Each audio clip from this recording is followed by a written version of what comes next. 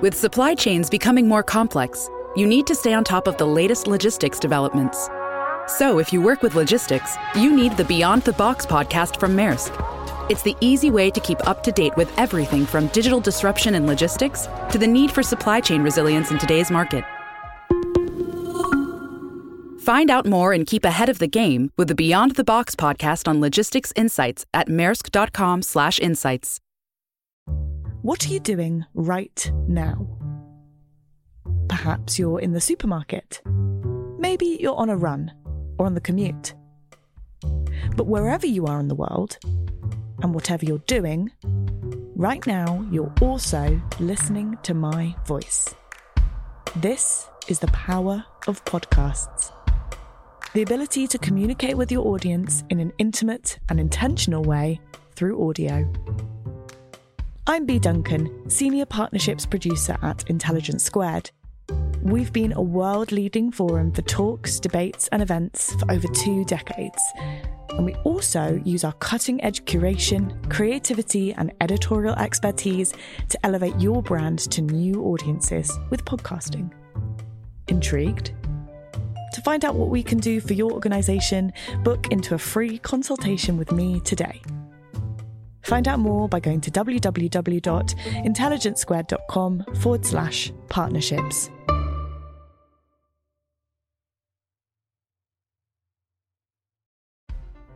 If you love the Intelligence Squared podcast, you can support the show and help us do what we do by hitting subscribe via Apple Podcasts. And in return, you'll get bonus content, ad-free listening, and early episodes too.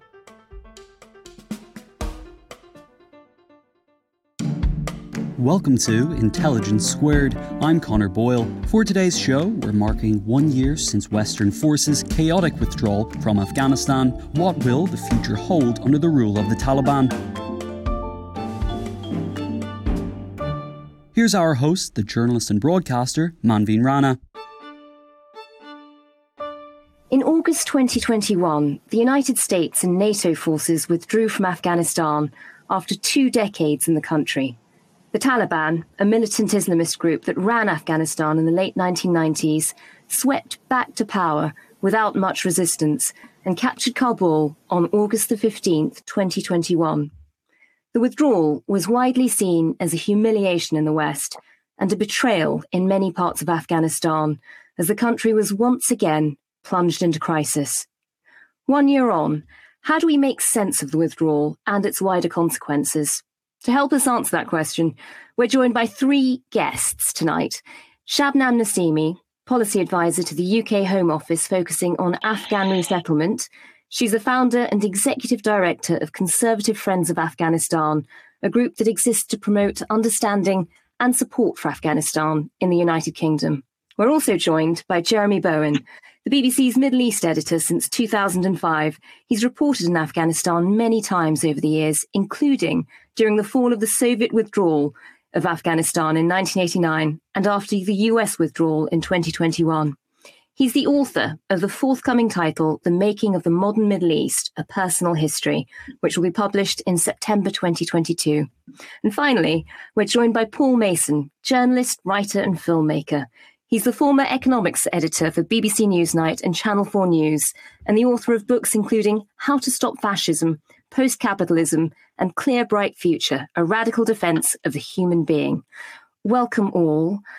I wanted to really start by asking each of you to take us back to this time last year and that moment when Kabul fell. Where were you when you first heard about it, and what was your reaction as you watched those scenes at Kabul airport?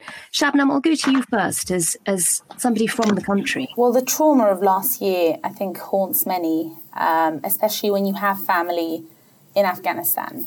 And although Afghans are private people who often choose to conceal their emotions, they visibly carry their pain. Afghanistan's lost another generation to terror.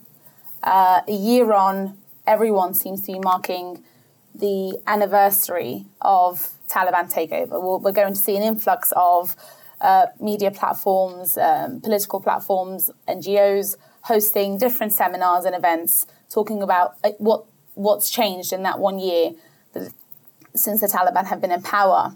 But it's worth being reminded that for the people of Afghanistan, every day brings bad news. A new fall every time they think Afghanistan can't possibly fall any further. There's a new ban on their basic human rights. So we're not really marking an anniversary. We're still continuing to see Afghanistan fall further and further away from into darkness. And last year, honestly speaking, it was very devastating because whilst there were peace talks between the US and the Taliban in Doha, there was a peace agreement that was signed, no one really thought that Afghanistan would return to the Taliban in such a manner. You know, most people expected at least a smooth transition, some time. People expected if there was going to be a withdrawal process, it would be in an organized way, at least. 20 years of involvement and investment of working with the people of Afghanistan to create a democracy and to create freedom. No one expected such a withdrawal.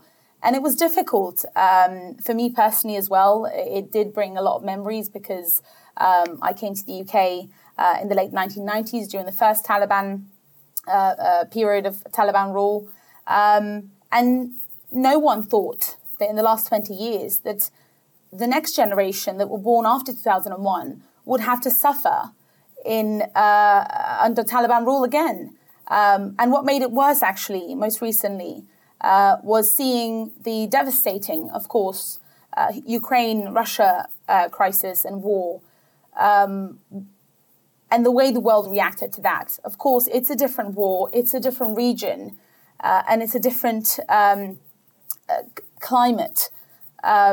But seeing the support that was given there made it even harder. And I think the sense of betrayal for people in Afghanistan has become worse since the Ukraine crisis. So it's still fresh. The withdrawal, a year on, it's not something we can say, it's a phase that's passed. It's very much new and current even today. And Jeremy, for you, having seen governments change in that country in the wildest form, how did that feel this time last year? Well, I wasn't there when it happened, and I was watching it on TV, and I was struck, of course, by these appalling scenes of chaos to start with at the airport. I did think once the Americans had said that they were pulling out, that the Taliban would eventually take over. I didn't think it would happen quite as quickly as it did, like a lot of people. I thought back to, I was actually at the airport when the last Soviet plane left in 1989, same airport. So I had a sense of, time passing, one circle closing, maybe another opening. And that was a very orderly withdrawal, as a matter of fact. None of the crowds at the airport.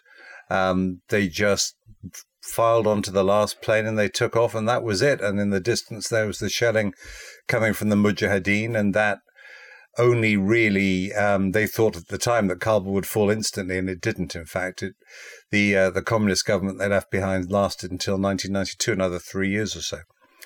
But what I also thought about was, milestones along the way. I was in New York after 9/11. I went over there to report for the BBC, and everything that has come from that I've seen the consequences of 9/11 that has really, in many ways, in big parts of the world, defined what's happened. The American invasion, the catastrophic American invasion of Iraq in 2003, after the much smoother, from their point of view, invasion of Afghanistan. So, I've seen a lot, I thought about a lot of those milestones along the way. And what I thought of as well was a tremendous sense of waste. That after 20 years of killing, 20 years of trying to establish a better way to live in Afghanistan as well, which benefited some people, but not everybody. And the undoubted advances that had been made in terms of media freedoms, women's rights, and so on, that, all that was going to wash away. And that's exactly what's happened in the last year. And Jeremy, you've reported on Afghanistan many times during that 20-year period. You've seen the country change. You've seen the war change. You've seen, as you mentioned it, you've seen it develop. You've even got to a stage where you sort of had hipster neighborhoods in Kabul. Did you ever think it would end like this? To be honest, I didn't think the foundations were deep. I thought that it wasn't an Afghan solution. Solutions were being shaped and imposed on the country by others, and that while people were benefiting in the cities, in rural areas, things were very different. And the war going on was disrupting people's lives enormously. After the Americans pulled out, I was down in Helmand province, the heartland of the Taliban, and there was a woman there I interviewed who'd lost 3 sons in the war. One fighting for the Taliban, the other 2 fighting for the government. They had been press ganged into the army after their older brother was killed fighting for the Taliban. And in the end, all 3 of them were killed. And she was saying, good riddance, that awful government, and maybe we've got a better chance now. And I said, well, hang on, weren't women's rights a bit, improved no end, at least under that government? And she said to me, this is someone living in a small village in Helmand province, very traditional lifestyle. She said, how could you improve women's lives when they came here and they killed our sons, they killed our brothers, they killed our husbands? So she felt her life hadn't improved. Now, has it improved in the last year? Well, I haven't been back to see. I kind of doubt it. I felt that after the invasion just after 9/11, what would have been better, I think, would be if those invaders had got out and left Afghans to try and sort this one out themselves. Because quite clearly, 20 years of trying to impose nation building and 20 years of occupation and 20 years of military intervention, well, that didn't work either.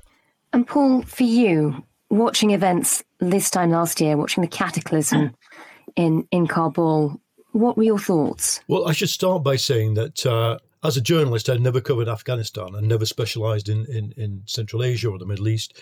But I got dragged into it by sheer accident because I've got the email here, 23rd of June last year, from my friend who has run an Afghan NGO. He said, after 13 years of incredible struggle, the NGO is now fast disintegrating. Many of my closest friends are in the process of breaking. We are currently trying to get some of them out of the country, and we are powerless and overwhelmed. So that's the 23rd of June. That's not July, and it's not early August. They knew these were a mainly group of human rights workers who are from the Hazara community, and had been working on stuff like post-conflict trauma, reconciliation, stuff that now seems completely irrelevant. So by 7th of July, I'd kind of got dragged into the process of trying to get them evacuated. And one of the problems, which I hope we'll discuss, is that although the US, NATO, and UK have been kind of core components of this intervention, if you're from an NGO that's funded by Germany, Denmark, and Sweden, you hadn't a hope in hell, even no matter how central your work had been to the nation building, of getting out. And so on the day itself, the 14th of August, I found myself in the ridiculous situation of, like many journalists and many MPs, we were calling in favours and contacts to fairly senior members of the British government to just basically, I mean, honestly, passing photographs taken by people at the perimeter of Kabul airport saying, we are here, to ridiculously senior members of the MOD, who were then passing them through intermediaries down to ridiculously tactical levels of the guys on the other side of the fence. Sad to say for my I've never met any of them, but my long distance friends, they never got through the perimeter fence. They were beaten up. They were at that gate, the one where the bomb went off, but it missed them, and they got out via a very perilous coach journey. They gave up on Kabul. Basically, they got out about 14 days after the takeover to Pakistan, and the happy ending is that they are, every single one of them, 170 people, is now in Canada. But I saw from the inside, and hopefully we'll talk about the chaos inside the British governance system. And it also brought very close to me, these were people who, the NGOs that had funded them from Germany, Sweden, Denmark were fairly left-wing. These were not people who would necessarily have supported the intervention, but they wanted to make the best of it with post-conflict resolution, the kind of stuff that NGOs do, humanitarian NGOs do everywhere. And they couldn't believe how quickly the rug was pulled from them. And then, they could sadly now do believe how insouciantly Western governments just left them to stand at that perimeter fence. So it was an education for me that and I was still engaged with the wider geopolitical impact of it and criticism of the whole intervention. But that's my memory of the period itself. And Paul, from the conversations you were having, did you get a sense of where things were going wrong within the system? Why the withdrawal was so chaotic? Well, the Foreign Affairs Committee of the British Parliament identified the basic problem. ARAP, the system for getting out British Army interpreters, was late, slow, but kind of worked. But no one had thought, what do we do about people who are intrinsic to the effort of the West to create some kind of stable and legal governance in Afghanistan? And what went wrong was that nobody thought about them. Whatever else went wrong, and the FCDO itself has tried to get itself off the hook for appalling crisis management. You wouldn't have needed crisis management had you not had you thought about what you were going to do with these the human. In my bit of journalism, we talk about human capital. These were the West's human capital, the feminists, the women's rights activists. This was an arts group that had worked with right across communities. And my goodness, what went wrong for them is that nobody had thought these people exist. We have created this kind of, if you wanted to be very unkind, Potemkin village of liberalism in Kabul. And what are we going to do about it? And I think the reason for that is that I have nothing but praise obviously for the soldiers on the ground, but for the MOD itself. The MOD, the military side of the MOD and the political side did the right thing. In the end, however, no one had thought, I think the West, we're all sitting here and say, none of us could have imagined or did imagine the rapid and absolute collapse of the Ghani government. And so nobody ever thought about it. And you mentioned the Arab scheme. To be honest, there were plenty of problems with that too, and that was the part of the system that functioned. Jeremy, Shabnam earlier talked about how the Ukraine war afterwards, obviously causes quite a lot of bitterness for people who watched Afghanistan being left on their own.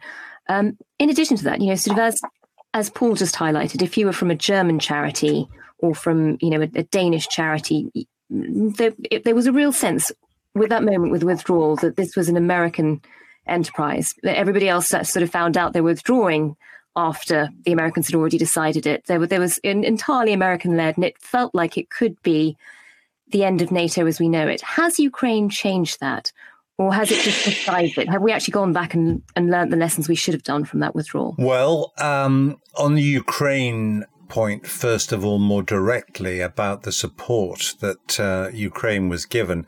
If we think back to when the invasion actually happened on the 24th of February, actually most Western governments were, apart from sanctions, were preparing to wash their hands of the whole thing. They were absolutely taken by surprise by the way that the Russians were militarily not nearly as strong as they expected, and the Ukrainians were much more efficient militarily than they ever thought. And so that's why a month later, by the time that it was clear that the Ukrainians were winning the Battle of Kiev, a lot of people in the West were, well, you could say jumping on the bandwagon and suddenly saying, hang on, we're going to back these guys after all. Because to start with, all the estimates were, 2 weeks, there'll be, Russians goose-stepping down the central boulevards of Kiev. Zelensky has said that I don't know if it's true, but the story that Zelensky puts forward is that the lead elements of the Russian columns that were approaching the capital actually they found after they destroyed them, they found that there were ceremonial uniforms in some of the vehicles ready for the victory parade. So everybody was expecting things to be different. And I think what we've seen in Ukraine is the beginning of the game, even though it's been going on since 2014 and before that, really, 2008. In Afghanistan, it was the end of the game.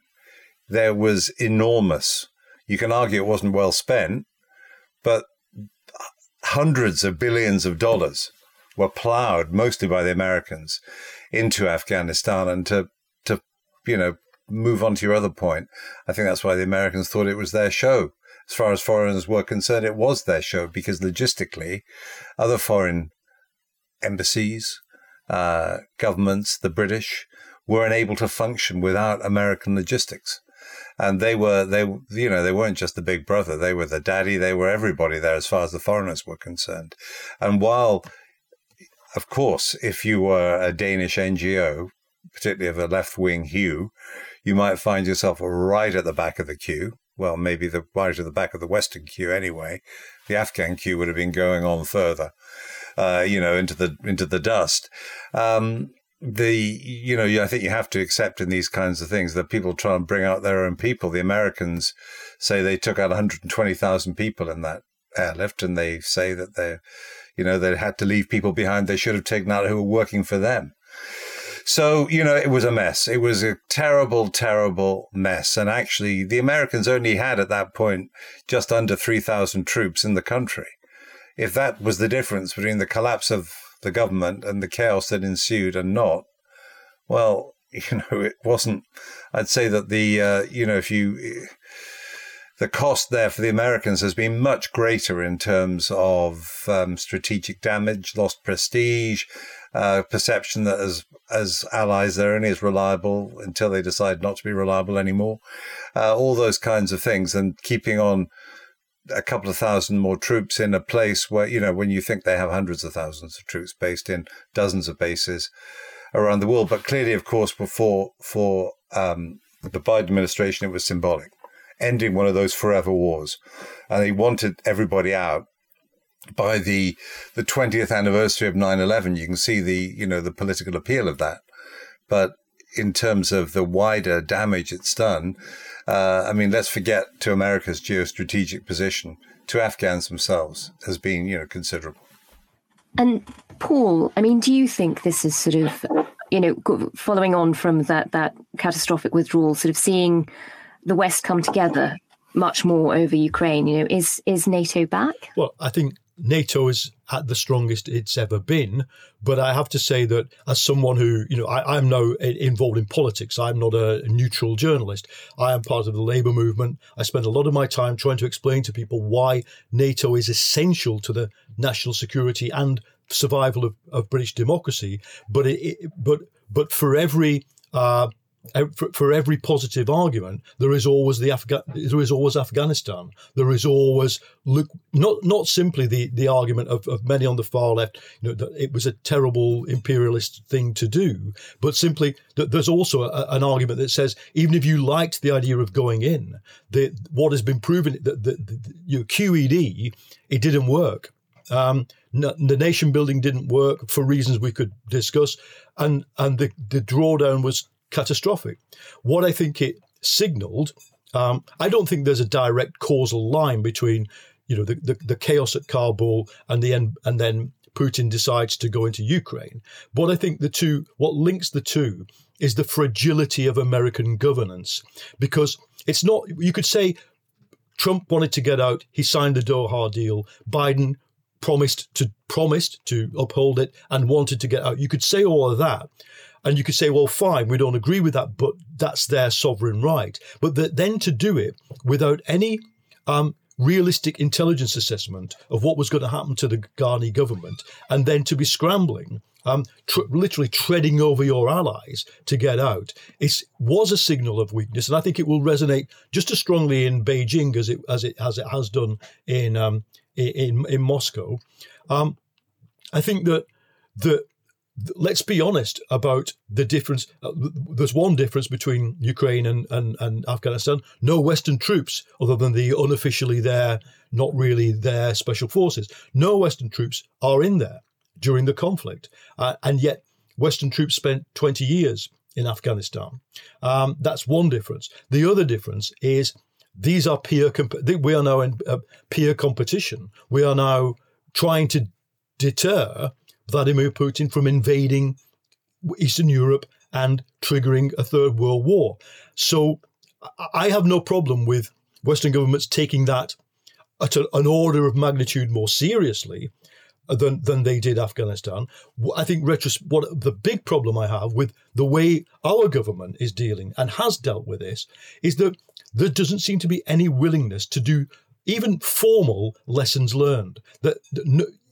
Boris Johnson stood up on I think it was the 8th of July and said there is no military path to victory for the Taliban.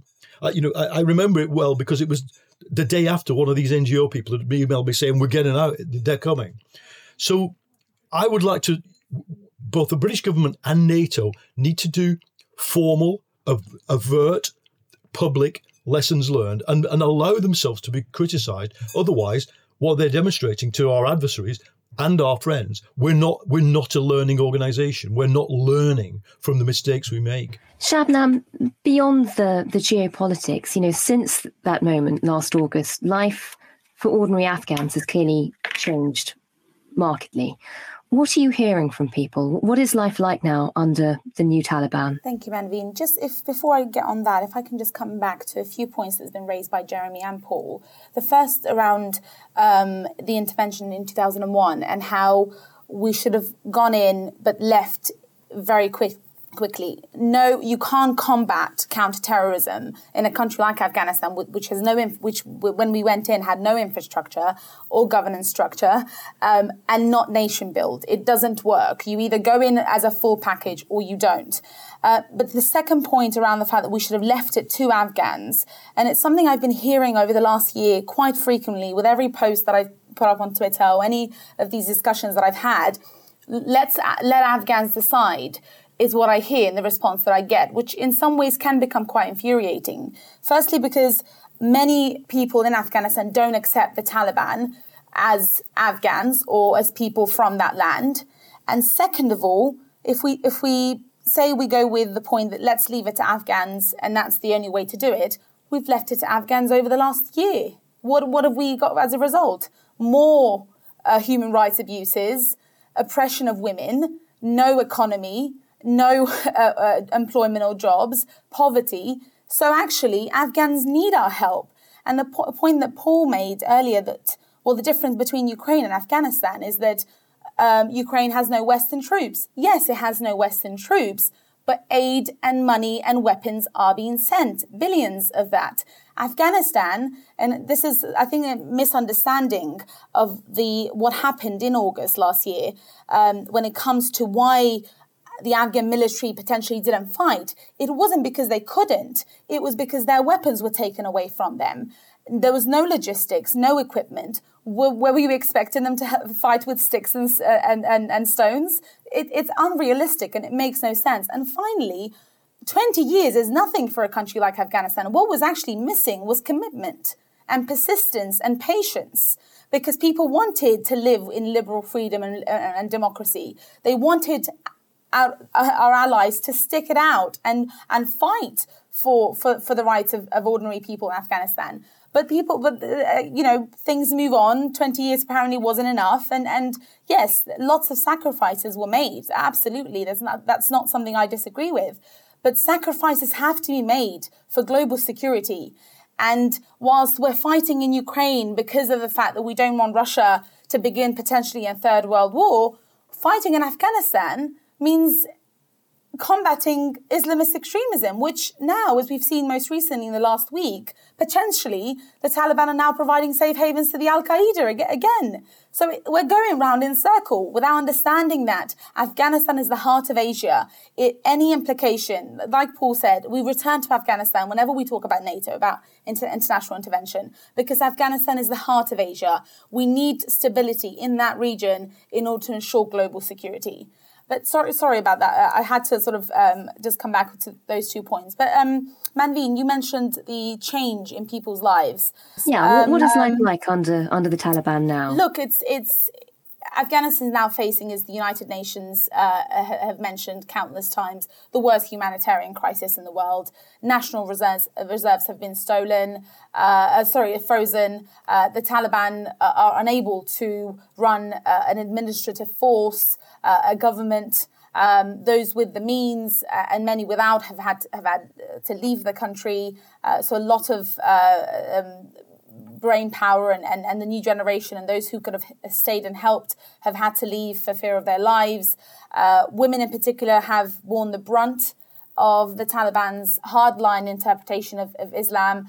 They're barred from traveling alone, they're being told what to wear. Thousands have lost their jobs, causing misery for families who are dependent and were dependent on their incomes, like my family in Kabul, where my aunts and uncles and cousins, female cousins were teachers, were journalists, worked, and now having to stay at home.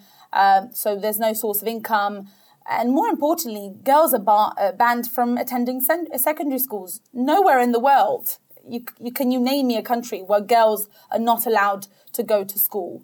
Half of the population have lost their jobs, and there are estimates that by the mid of this year, around 97% of the population are living in poverty. The Taliban the Human Rights Watch have reported enforced disappearances by the Taliban, executions.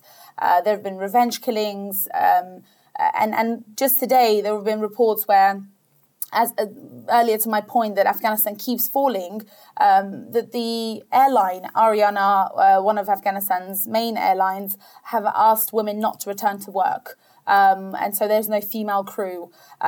When it comes to the situation on the ground, it is darkness, complete darkness.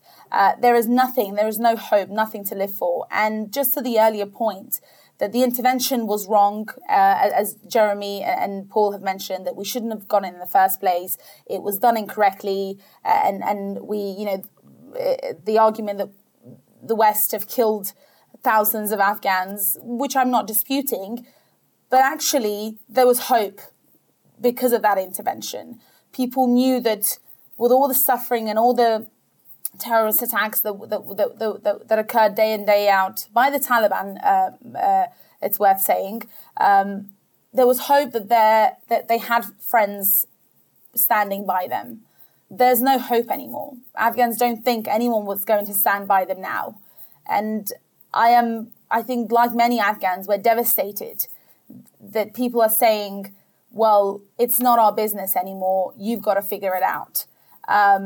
We live in a globalized world. Everything interlinks. And it's sad that only when interests are there does the international community respond. Over the last year specifically, media has completely been diminished across the country. So whilst we may not be hearing a lot about Afghanistan in the media, that does not mean that things aren't happening across different parts of the provinces, across different rural communities. Young girls are being sold and forced into marriage. Babies are being sold. People can't afford a piece of bread. These are realities, and it's honestly heartbreaking that in the 21st century, such a human tragedy exists. There are ways that we could have prevented this, and there still is, which I'll come on a little later. But life is definitely very, very difficult. And sometimes I think because we're so far from it, and we can't compare it to the fact that Ukraine is a European country and it's much closer to home, we don't understand that I don't think there's any country in the world or any people in the world that's suffering as much as people in Afghanistan are.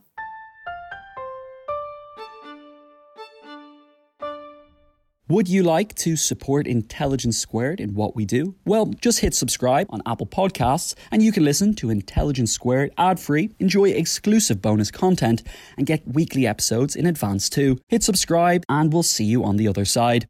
This show is sponsored by BetterHelp because whether you're thinking about challenges big or small, let's not dress it up. life can be pretty stressful, so it's healthy to have a place to discuss those thoughts and share what's on your mind. Therapy is a safe space to get things off your chest and to figure out how to work through whatever's weighing you down. We've heard from plenty of the biggest thinkers on psychology and wellness on this podcast, and it's clear that therapy doesn't always have to be solely about addressing some big scary trauma. It could just be a way to learn a few new coping skills and empower you to become the best version of yourself. So if you're thinking of starting therapy, give BetterHelp a try. It's entirely online, designed to be convenient, flexible, and suited to your schedule. Just fill out a brief questionnaire to get matched with a licensed therapist and switch therapists anytime with no additional charge. Get it off your chest with BetterHelp. Visit betterhelp.com/intelligence today to get 10% off your first month. That's BetterHelp, HELP.com/intelligence.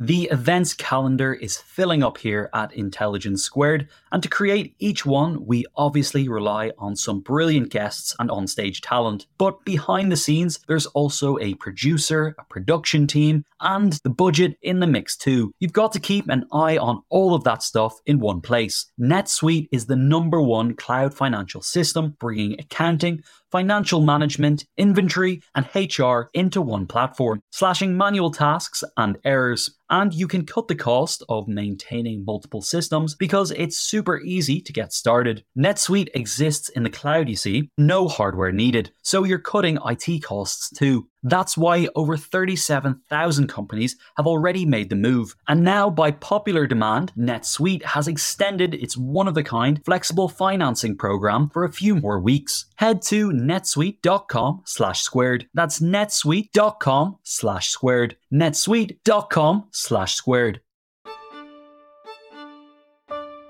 Jeremy, do you want to come back on that, and also just tell us what you're sort of hearing on the ground about what life is like for Afghans now? Well, I mean, to start with, there's an enormous amount of hunger. The World Food Programme before the UN World Food Programme before the collapse of the government last year and the Taliban takeover was feeding 1 million people a month. Now they feed 18 million people a month.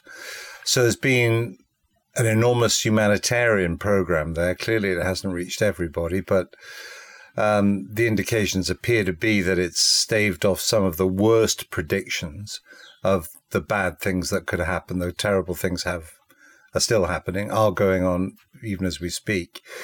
You know, is it sustainable for the UN to keep on flying in pallets loads of cash, shrink wrap to try and fund the operation? And, probably not, I would say.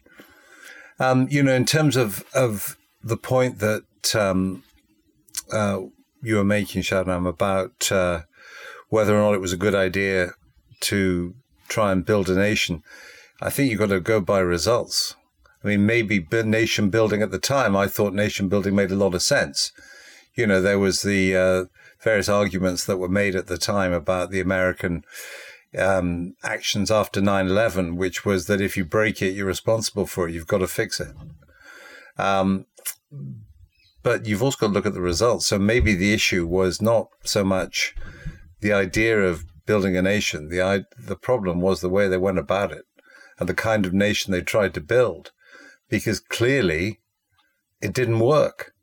Because the minute that the Americans pulled out, the whole edifice, corrupt government, inefficiency, a corrupt military as well, and they did have weapons, I'm afraid they did. They're billions. The Americans had plowed billions into trying to build up an Afghan army. And for all kinds of reasons, that Afghan army in the end had lost faith in what they were doing. And so when it came to it, a lot of them did deals locally and, effectively did a deal and surrendered without doing a great deal of fighting, because I think they thought, well, what was the point? You've got to fight for something. And if you're fighting for a state which at its core is rotten because of corruption, and it's not just in Afghanistan, in loads of countries that I report from, corruption is like a cancer. It's a cancer in the heart of any state. Western governments are hit by it too, but not in such an extreme way. And I think that hollows out a state, hollows out the institutions, which were fragile anyway.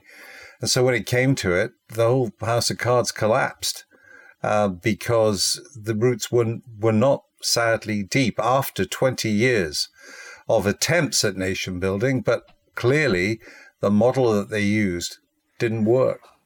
Paul, you work in politics now, advising politicians. What would you say about what we do now?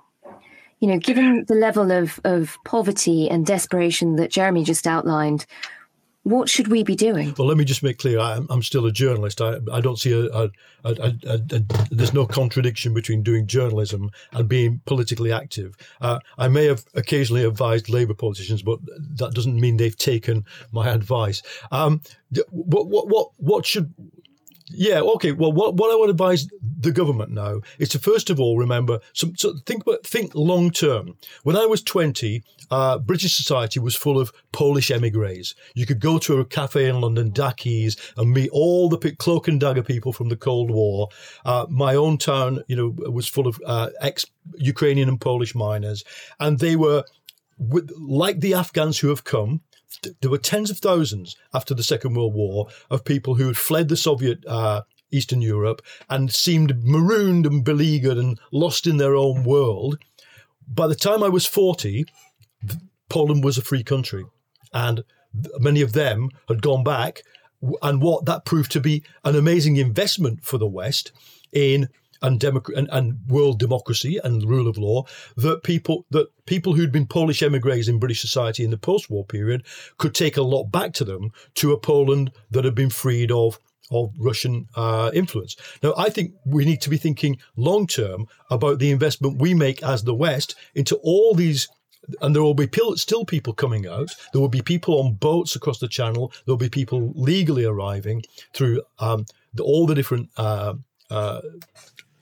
evacuation schemes. We need to be thinking about, I fully agree with the idea of Afghan sovereignty and the idea that Afghans should lead the future of Afghanistan. But I think we need to be far less sort of, let's breathe a sigh of relief, they're all out of hotels and they're now in crappy social accommodation. Far more thinking, what is the investment we want to make in people who have invested their entire lives in the project of nation building? What can we do to invest in a future?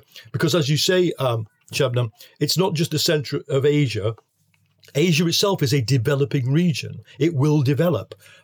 It's not when you see girls in education or feminist groups or human rights groups. These are not anomalies that would have never existed without Western intervention. They are the seeds of a future democratic Afghanistan. So that's the first thing. I think the other thing is, I go back to it. You can. In business, the idea that if you have a project at the absolute centre of your entire business model and it collapses ignominiously in a space of 10 days, the idea that a business would then say, "Oh well, there's not much we can learn about it." It's a bit like it's the charge of the Light Brigade. 600 people galloped down a valley in Crimea. There's not much we can learn about that. I want the military. I want the Foreign Office. I want for example, we have a National Security Council in Britain. It's nothing like the American National Security Council. It's not independent of the Cabinet. It's a subcommittee of the Cabinet. And it is quite clear to me, as it is to the Foreign Affairs Committee, that it did not function during that crisis. It played no coordinating role. It was virtually useless. Now, what we need to do is learn very fast about how to handle unexpected crises like that. 2024, we could see a Trump or Trump-like presidency in America could pull straight out of NATO. How are you going to handle that crisis? Instead, what I fear, I do interface with politicians, mainly on the Labour side, but some on the Conservative side, and it's very rare that you come across people who have the sufficient doominess in their minds to think everything could go wrong. Things are not as they have been for 30 years. So my advice to them is to start framing everything around the geopolitical crisis that we are in, and stop ignoring it and stop wishing it away, because it will now shape the British politics of energy will be shaped by Russia over the winter.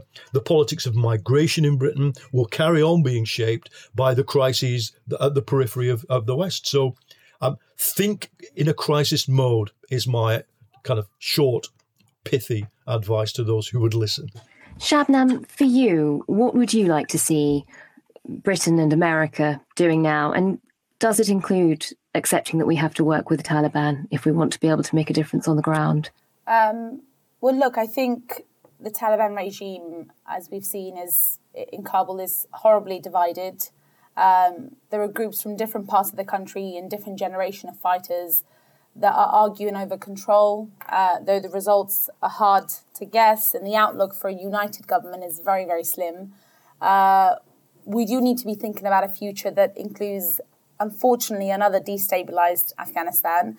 And I agree with the point that Paul made, that Asia is evolving, it's modernizing, it's changing. And it's wrong for the heart of Asia, Afghanistan, right in the middle, to exist in such a way in its current form. It needs to move with the times as well, and we need to find a solution. The way things are going right now is that the chances of a new civil war, unfortunately, are very real, and the likelihood that it may include neighbors supporting proxy forces is high, and that includes China and Russia playing a big role here. And this is going to have huge consequences for us all. Firstly, the chances of migration will rise, not just from Afghanistan, but from Pakistan and other countries that are going to be drawn into parts of this conflict. Secondly, the likelihood of violence hitting other states are also increasing. And thirdly, the probable humanitarian disaster that's evolving could act as a recruitment mechanism for terrorist groups. Which will definitely make the region and potentially us in Europe, our security, much, much more difficult to control. We need to be thinking about how we defend our interests here in the UK, but also supporting our allies and those who stood by us in Afghanistan. And that just doesn't have to mean militarily if that's not the option and that's not the alternative we're going to take moving forward. Over the next coming years, I think we will need to have engage in some way or form with others who have interest in Afghanistan. And that may even include working with China potentially, because they have already invested in Afghanistan. They clearly are looking to put a footprint in the country. We may need to work around how we bring nations together to change the future of Afghanistan in a different way, in a way that potentially includes the voices and the choices of people in Afghanistan, which I completely agree over the last 20 years didn't happen. There was a lack of consultation with ordinary people, the political elite that was built not only in the last 20 years, but over the last 40 years, those who were at the top, the leaders, including Karzai and so many other figureheads, they've been in power for so long that any conversation in Afghanistan has always been with them. We've never actually tried to reach out to communities across Afghanistan, different ethnic groups, different religious groups, and find out how they want to live, what kind of Afghanistan they want. We have learned that the cost of ignoring Afghanistan and Kabul and what that means and intervening too late.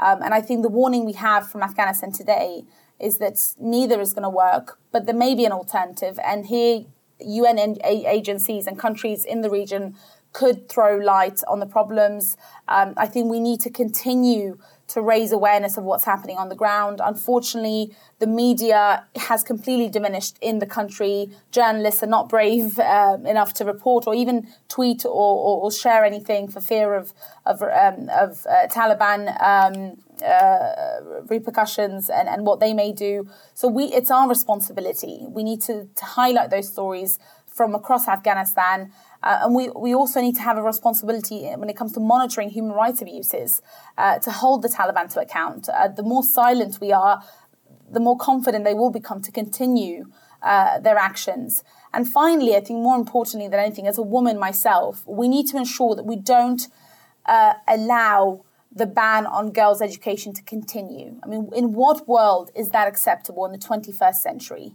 First of all, Afghanistan's made up of 75, potentially more than that, percent under 25.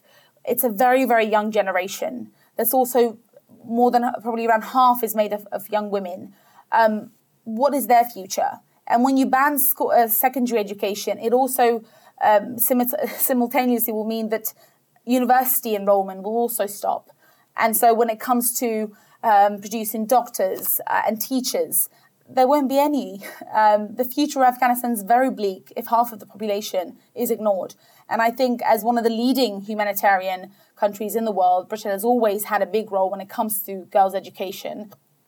We must not stay silent, whether it's the Taliban or not. It is our responsibility to call it out and to ensure that girls have access to basic education in Afghanistan. Shabnam, can I just ask, we are getting a lot of questions from the audience now, so I want to rattle through as many of them as possible in the time that we've got left. One of the questions coming in from the audience actually asks what we can do about that. You know, as you said, the West should pressure the Taliban. How do we realistically do that? Well, look, I think firstly, it includes dialogue with the Taliban. The reality is that the Taliban are in power now. I'm not saying we need to recognize the group, but that doesn't mean that we can't speak to them on an ongoing basis. And to hold them to account, that we need to stop being fearful of the consequences of us enforcing certain regulations. Potentially even there could be a human rights body that the UN could oversee or set up specifically based focusing on Afghanistan that can monitor not only girls' education, but every other human rights abuse that goes on every day.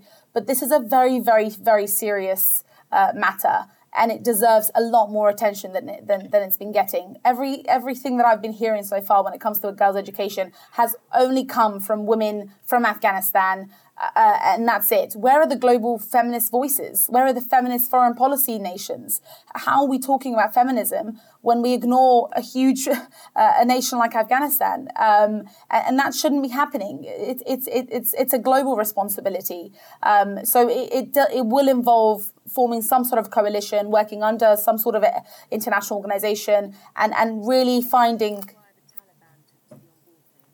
Well, if they're not, if they're not going to be on board, we need to put pressure, and that's the end of it. I mean, unfortunately, that's not as far as anyone would like to go.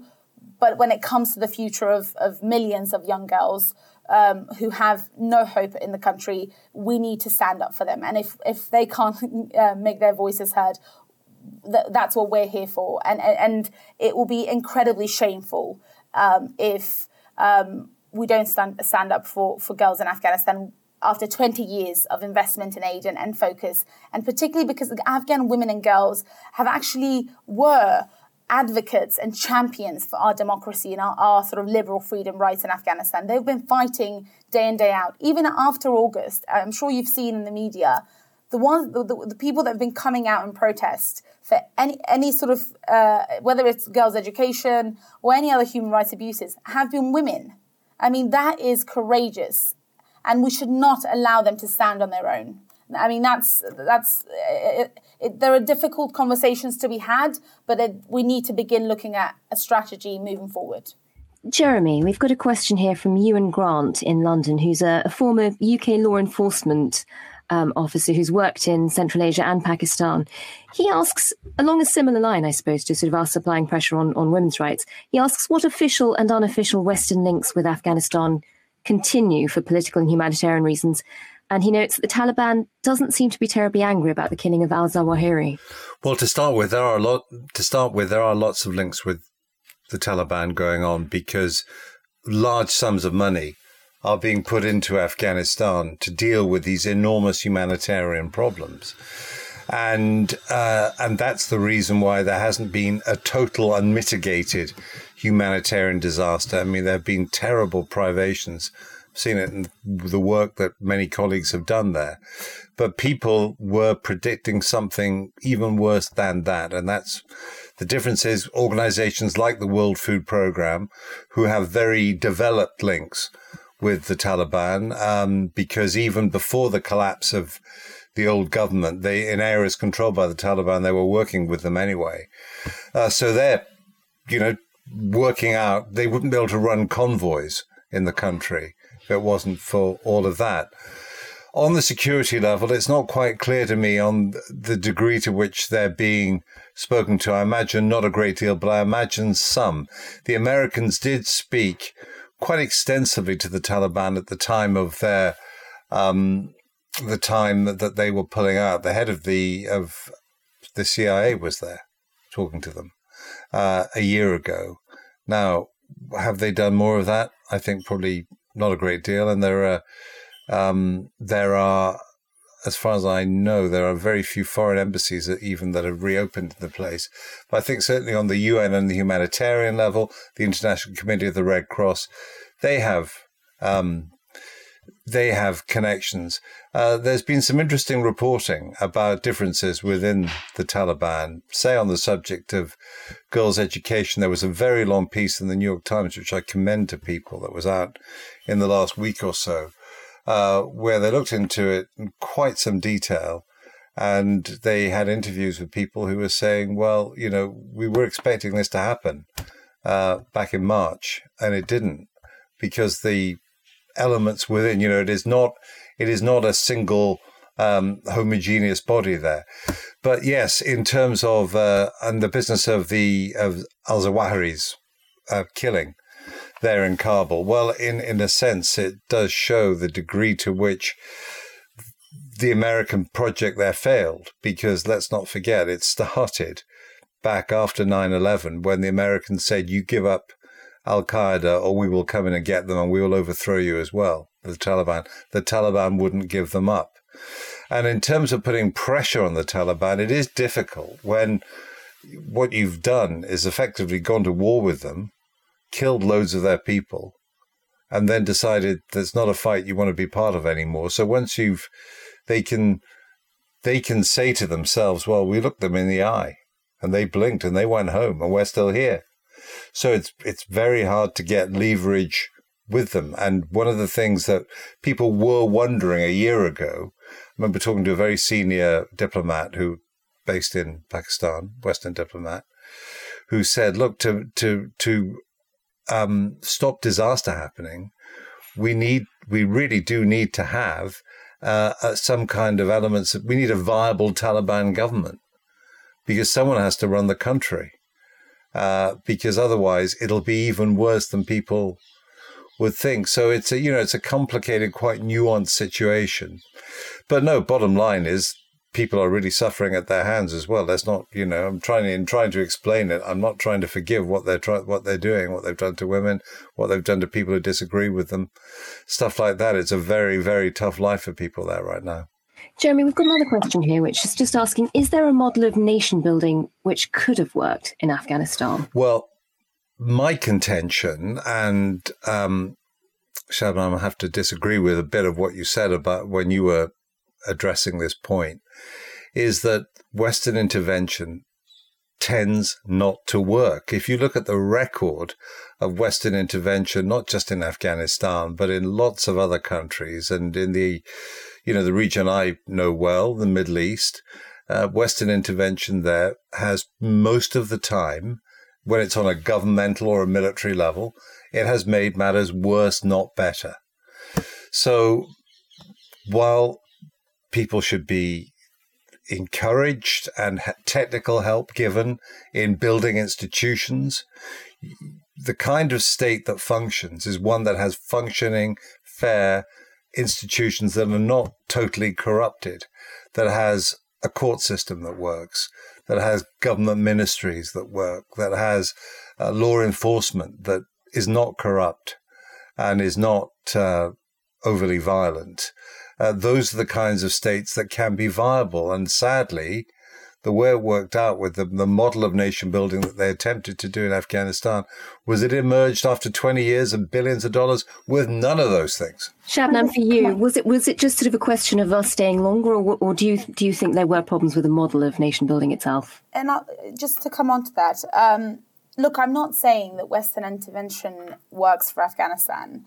I think, firstly, when it comes to what the future holds for the country, we need to understand that our knowledge of Afghanistan and its history is very limited. Afghanistan is a very tribal country. it has always been foreign aid dependent. In some ways, it's not been set up to be a modern state. And so Afghanistan can't find solutions, a political solution, a governance solution without a helping hand. It's been a centralized nation, or it's always had a centralized government. And so it's made up of different ethnic groups and different segments of within Afghanistan, where many of them don't agree on the way they want to live and their lifestyle and the way they want to be governed. Over the last 20 years, I completely agree. There's been corruption. Money that went into the country was stolen by those in government. It was very clear. The intervention was also very Kabul centralized, so rural communities across different provinces didn't actually reap the rewards of the intervention. And so I think the conversation moving forward is not about that. It's not the fact that the intervention didn't work or nation building doesn't work. It's the kind of model that works for Afghanistan. And we need to find a way. For example, there are already suggestions around federalism, where it's worked across different countries around the world. Switzerland is an example, so is Germany, where different provinces, potentially there could be hubs of provinces that could work together to set up governors that will report to the Kabul, but will be able to run their own regions in the way they want to. For example, even today, the Taliban are accepted in many ways in some southern provinces, but aren't in northern provinces. Now, people should have the choice to pick the kind of regime they want to be governed by. And if the Taliban is an option for certain parts of Afghanistan, well, that's fine. But other parts should have the choice to say, no, we don't want this kind of regime, this kind of rule. So I think moving forward for the future of the country, first of all, there are lots of lessons to be learnt. The fact and the manner of America's departure has enabled our adversaries to claim that the West is not a dependable partner and is instead a great power in decline, and in an era in which deterrence is of growing importance. This is not trivial. So I think what follows is not an exercise in relitigation or finger pointing. There will inevitably there will be some of that. Neither is it about absolving ourselves. I think it's about understanding the country itself, and this is going to take potentially years of like Paul mentioned earlier, reviewing and investigating, understanding, speaking to the people of Afghanistan, providing consultative sort of mechanisms where we understand what is the vision of people in Afghanistan for the future of the country, because that's the only way we'll find a solution, not a system from the outside, but from within.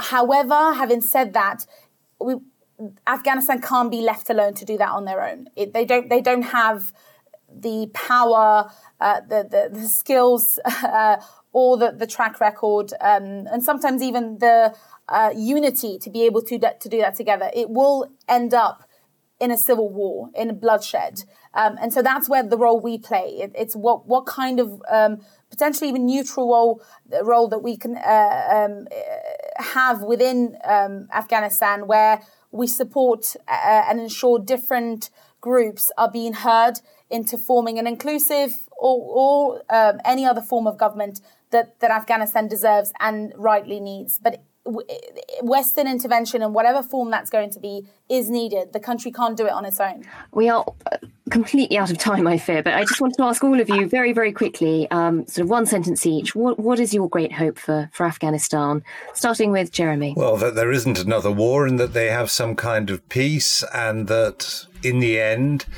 if there are more reasonable elements within the Taliban, they prevail instead of the old long-bearded guys who were there in the 90s and are still there now, because they can't manage that. Then it is back to the 90s, I'm afraid, and maybe worse still. Paul? I mean, I hope that the West, as you say, if you break it, you own it, that the West maintains its engagement with Afghans.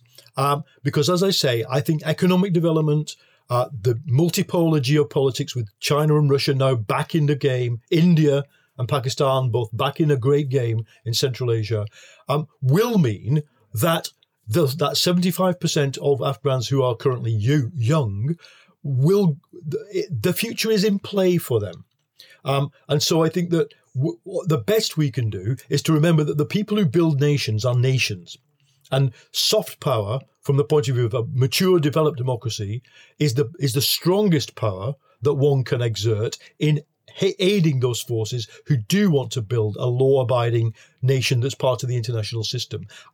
Beyond that, what the last 20 years has shown is that even the most powerful state in the world can't do more. Shabnam, very briefly, your great hope for Afghanistan? I'll put it really quickly and simply that it isn't forgotten. It's vital and incredibly important that we understand that at the end of this war and violence, never-ending war that the people of Afghanistan are facing, there are real human beings with real stories. And there are people on the other side who deserve our help, our attention, and who just want to live peacefully. And I think the least we can do is stand by them. Thanks very much. Thank you to all of our guests. That's Shabnam Nassimi, Jeremy Bowen, Paul Mason. Thank you to everybody who tuned in and sent in questions. And thank you to Intelligence Squared for hosting this event.